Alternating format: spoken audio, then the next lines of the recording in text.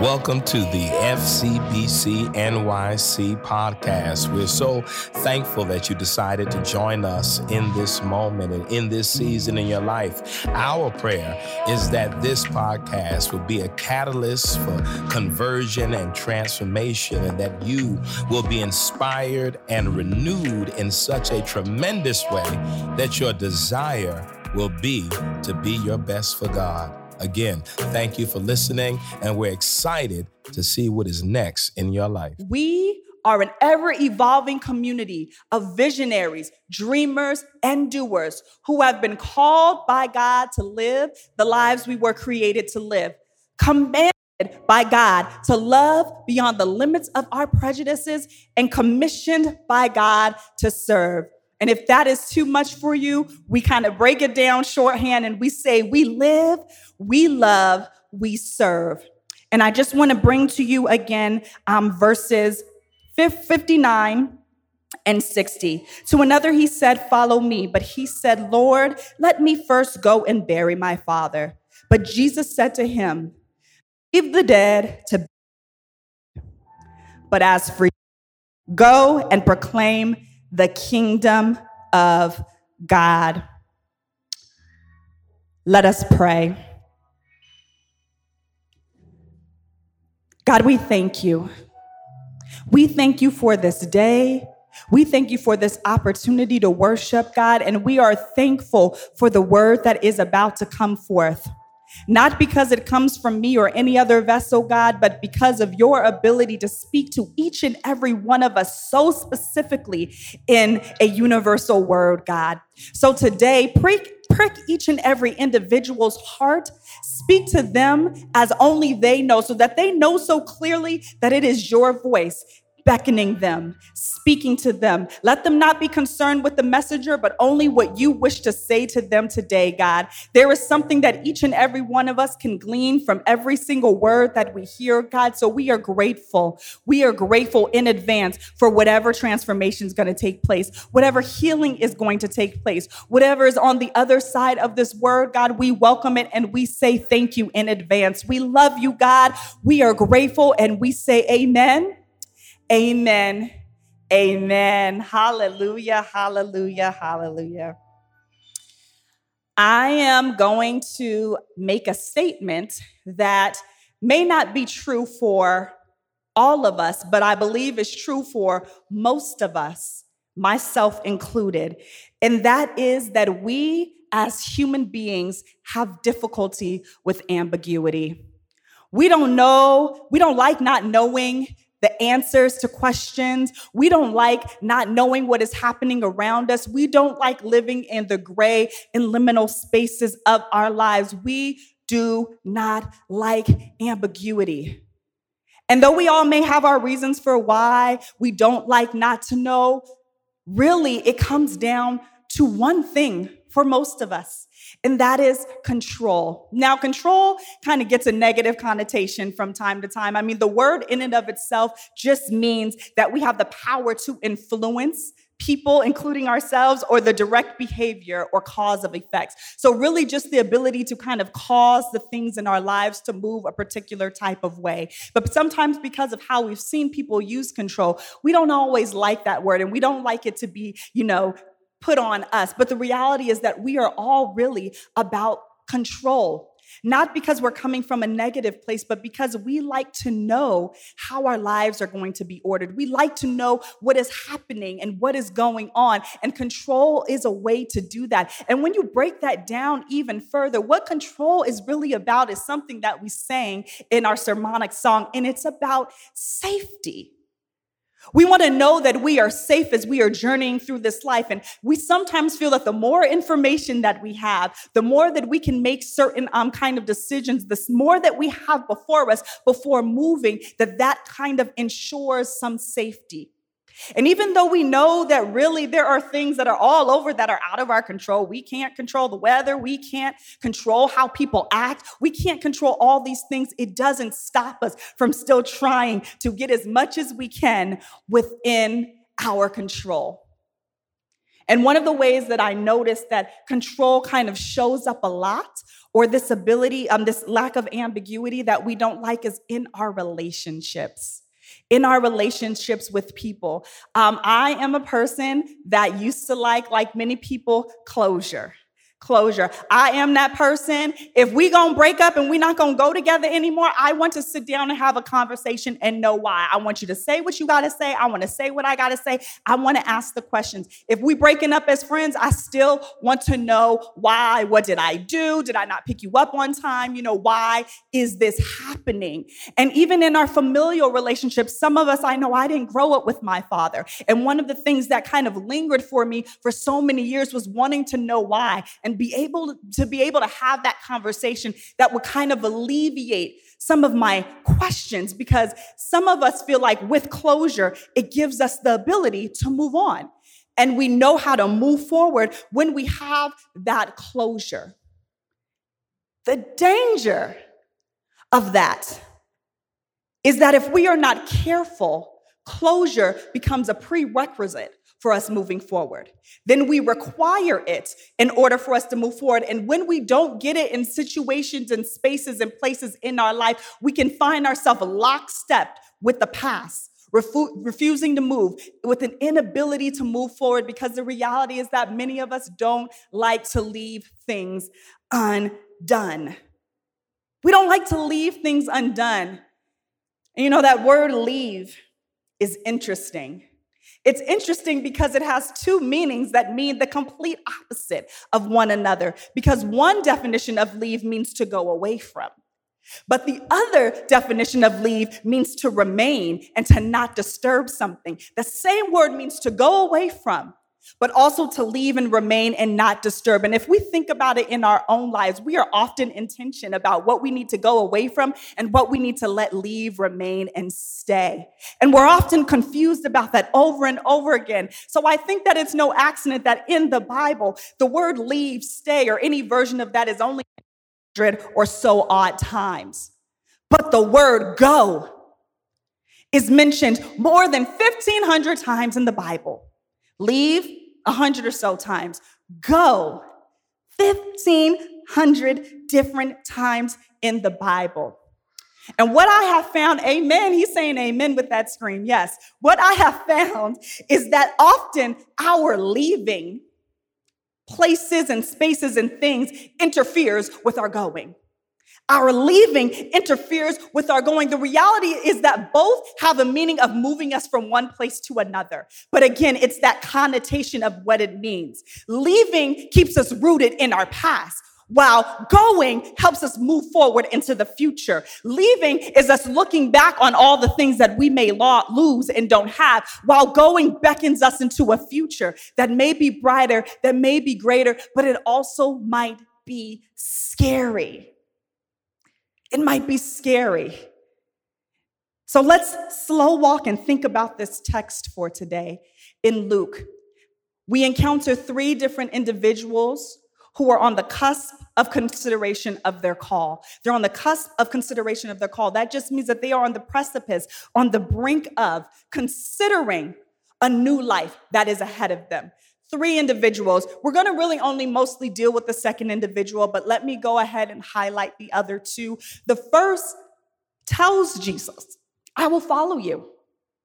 And as if understanding that he or she doesn't understand all that it takes, Jesus says, foxes have holes and birds have nests, but the Son of Man has nowhere to lay his head. It may not be speaking logically that Jesus was homeless, even though that may have been the case with Jesus going, Jesus literally bouncing around from place to place in his public ministry. But really that this call that you are saying that you will follow me into is one of discomfort.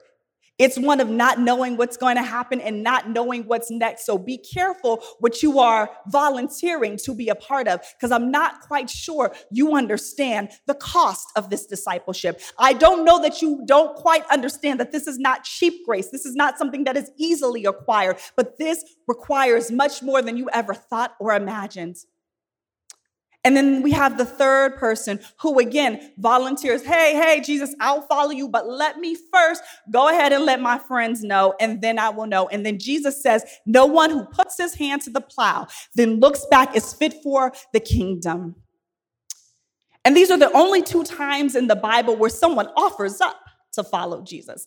Every other time you have Jesus making this invitation to an individual to follow me.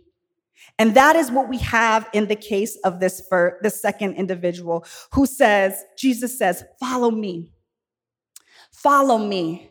And that can only be enticing to someone who is looking for something more. And can you imagine it?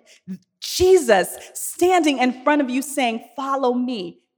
Understanding who Jesus was and what Jesus was doing at the time, that there were throngs of people that were, following Jesus, that his stories of miracles and healing and all that he was doing was going from town to town. And there was often a buzz before Jesus even arrived at a place. And not just him, but what his disciples were able to do. The fact that they were able to cast out demons, that people could walk through Peter's shadow and get healed. So Jesus saying, follow me and be a part of this. Wow. How amazing to be part of something this. You're calling me into this thing that I never thought that I could have or imagine. And in our lives, we all might get to that point where we feel like God is beckoning us into something greater. Come with me. Follow me into this new life. Follow me into this thing that you never thought that you could have. Follow me into what is next. And we are excited. And in our minds, we've begun to line it up. We're thinking about it. We're seeing ourselves in the future. We see ourselves moving forward. We are like, yes, we are ready to do this. This is what we've been waiting for. This is what we've been looking for. We are ready to go with you. And then we go to take that first step, which can be a little shaky if you're in heels. And before we make that first step, we look back. Jesus says, follow me. And you know what our response is? But first. But first, let me handle all of these things. But first, let me go back here and make sure that everything is okay. But first, let me tend to these other things before I step into the future. And it's interesting because, I've heard some people say that Jesus' response is pretty harsh because what the man requests is he says, hey, I'll follow you, but let me first go back and bury my father. And what you understand, if you understand anything about Judaism, is that when somebody passes, they want to bury the person in the first 24 hours. So that the reality is that if his father was in fact dying or on his deathbed, that he's basically saying, hey, Jesus, give me a day. And then I'll come back to you. And when Jesus says, let the dead bury the dead, it's kind of like, really, Jesus? But I think that Jesus understood our propensity as human beings to go back to dead spaces, places, and situations. And we say we're going to be there for a day. But a day turns into a week, turns into a month, turns into a year. And then we look up wondering where our lives were because we wanted to go back and handle something that was a dead place or space.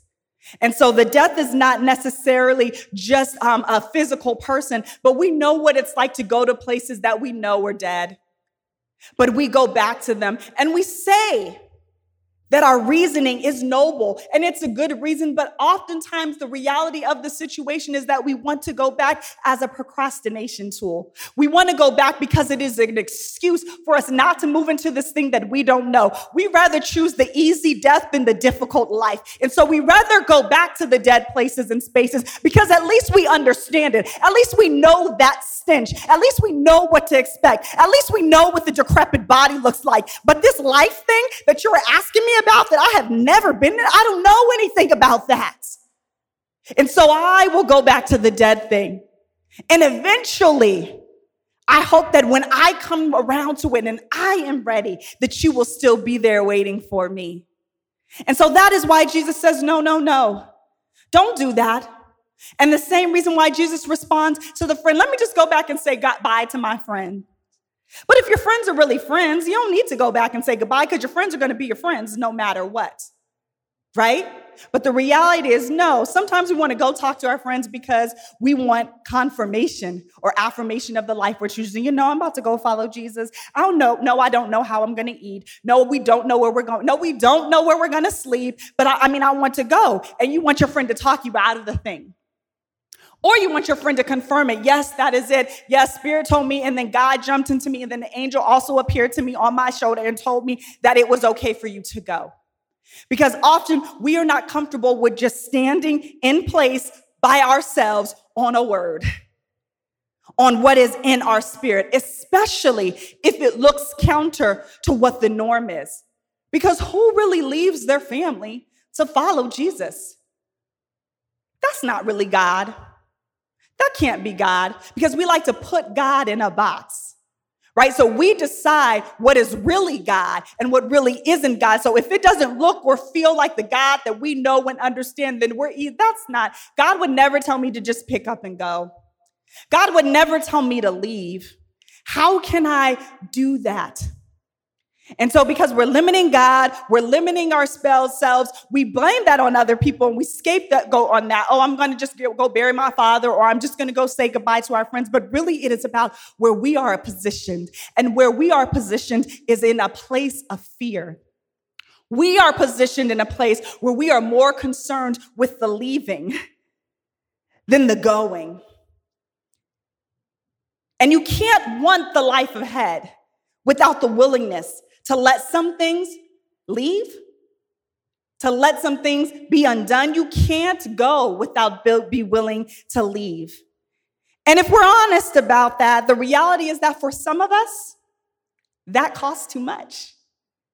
It costs too much, because we're not going to sit here and pretend that every time we knew that we were supposed to go and do a thing or try a new thing or leave a place or a space that we did, even though we knew it was what God was showing and offering us. No. For some of us, that cost at that point was too high. We knew it was valuable. We knew that it would offer us new life. But really at this time, I can't do that, God. I can't make that decision. It costs too much. So we won't sit in and pretend like all of us just go into the light with Jesus or we don't do that. A lot of us turn back and we go back. And I'm reminded of the story of Lot and his wife. And Lot, they say, God says, get out the city. We're about to burn down Sodom and Gomorrah. Not for the reason y'all think. Y'all need to read that story again. But we're going to destroy Sodom and Gomorrah. And he says, don't look back. God says, don't look back. So Lot and his wife are going along. And what does Lot's wife do? She turns around and she turns into a pillar of salt. And then she is stuck in that place because she was concerned with what was behind her instead of what was ahead of her. And so that is why Jesus says to that third man, no person who puts their hand to the plow and looks back is fit for the kingdom. Because when you are plowing, where your head goes, the rest of the plow goes, your body goes. So if I look back, everything turns. Everything turns. But this is what I also know. What I also know is that even in those times, we go back to dead places and spaces. Even when we go back, we don't go back the same. And I say that because once you have that encounter, once you have that little knowing, once you know that there is something that you're supposed to do, it gnaws at you. It gnaws at you. So even when you go back to that dead place or space because you weren't ready, there is something calling you. You know what it is? It's like we say in our identity statement, that life that you were created to live starts calling you, starts beckoning you. I don't know if any of you have ever been called by a telemarketer, and they will find you on your cell phone, at home, when you ain't even got a house phone. You ain't even paid your house phone bill in 3 years, but the telemarketer somehow finds you. They will change numbers. They will keep finding you, hopping out of bushes in Central Park. The telemarketer, when you owe a bill or when you don't owe a bill, will still call you and find you.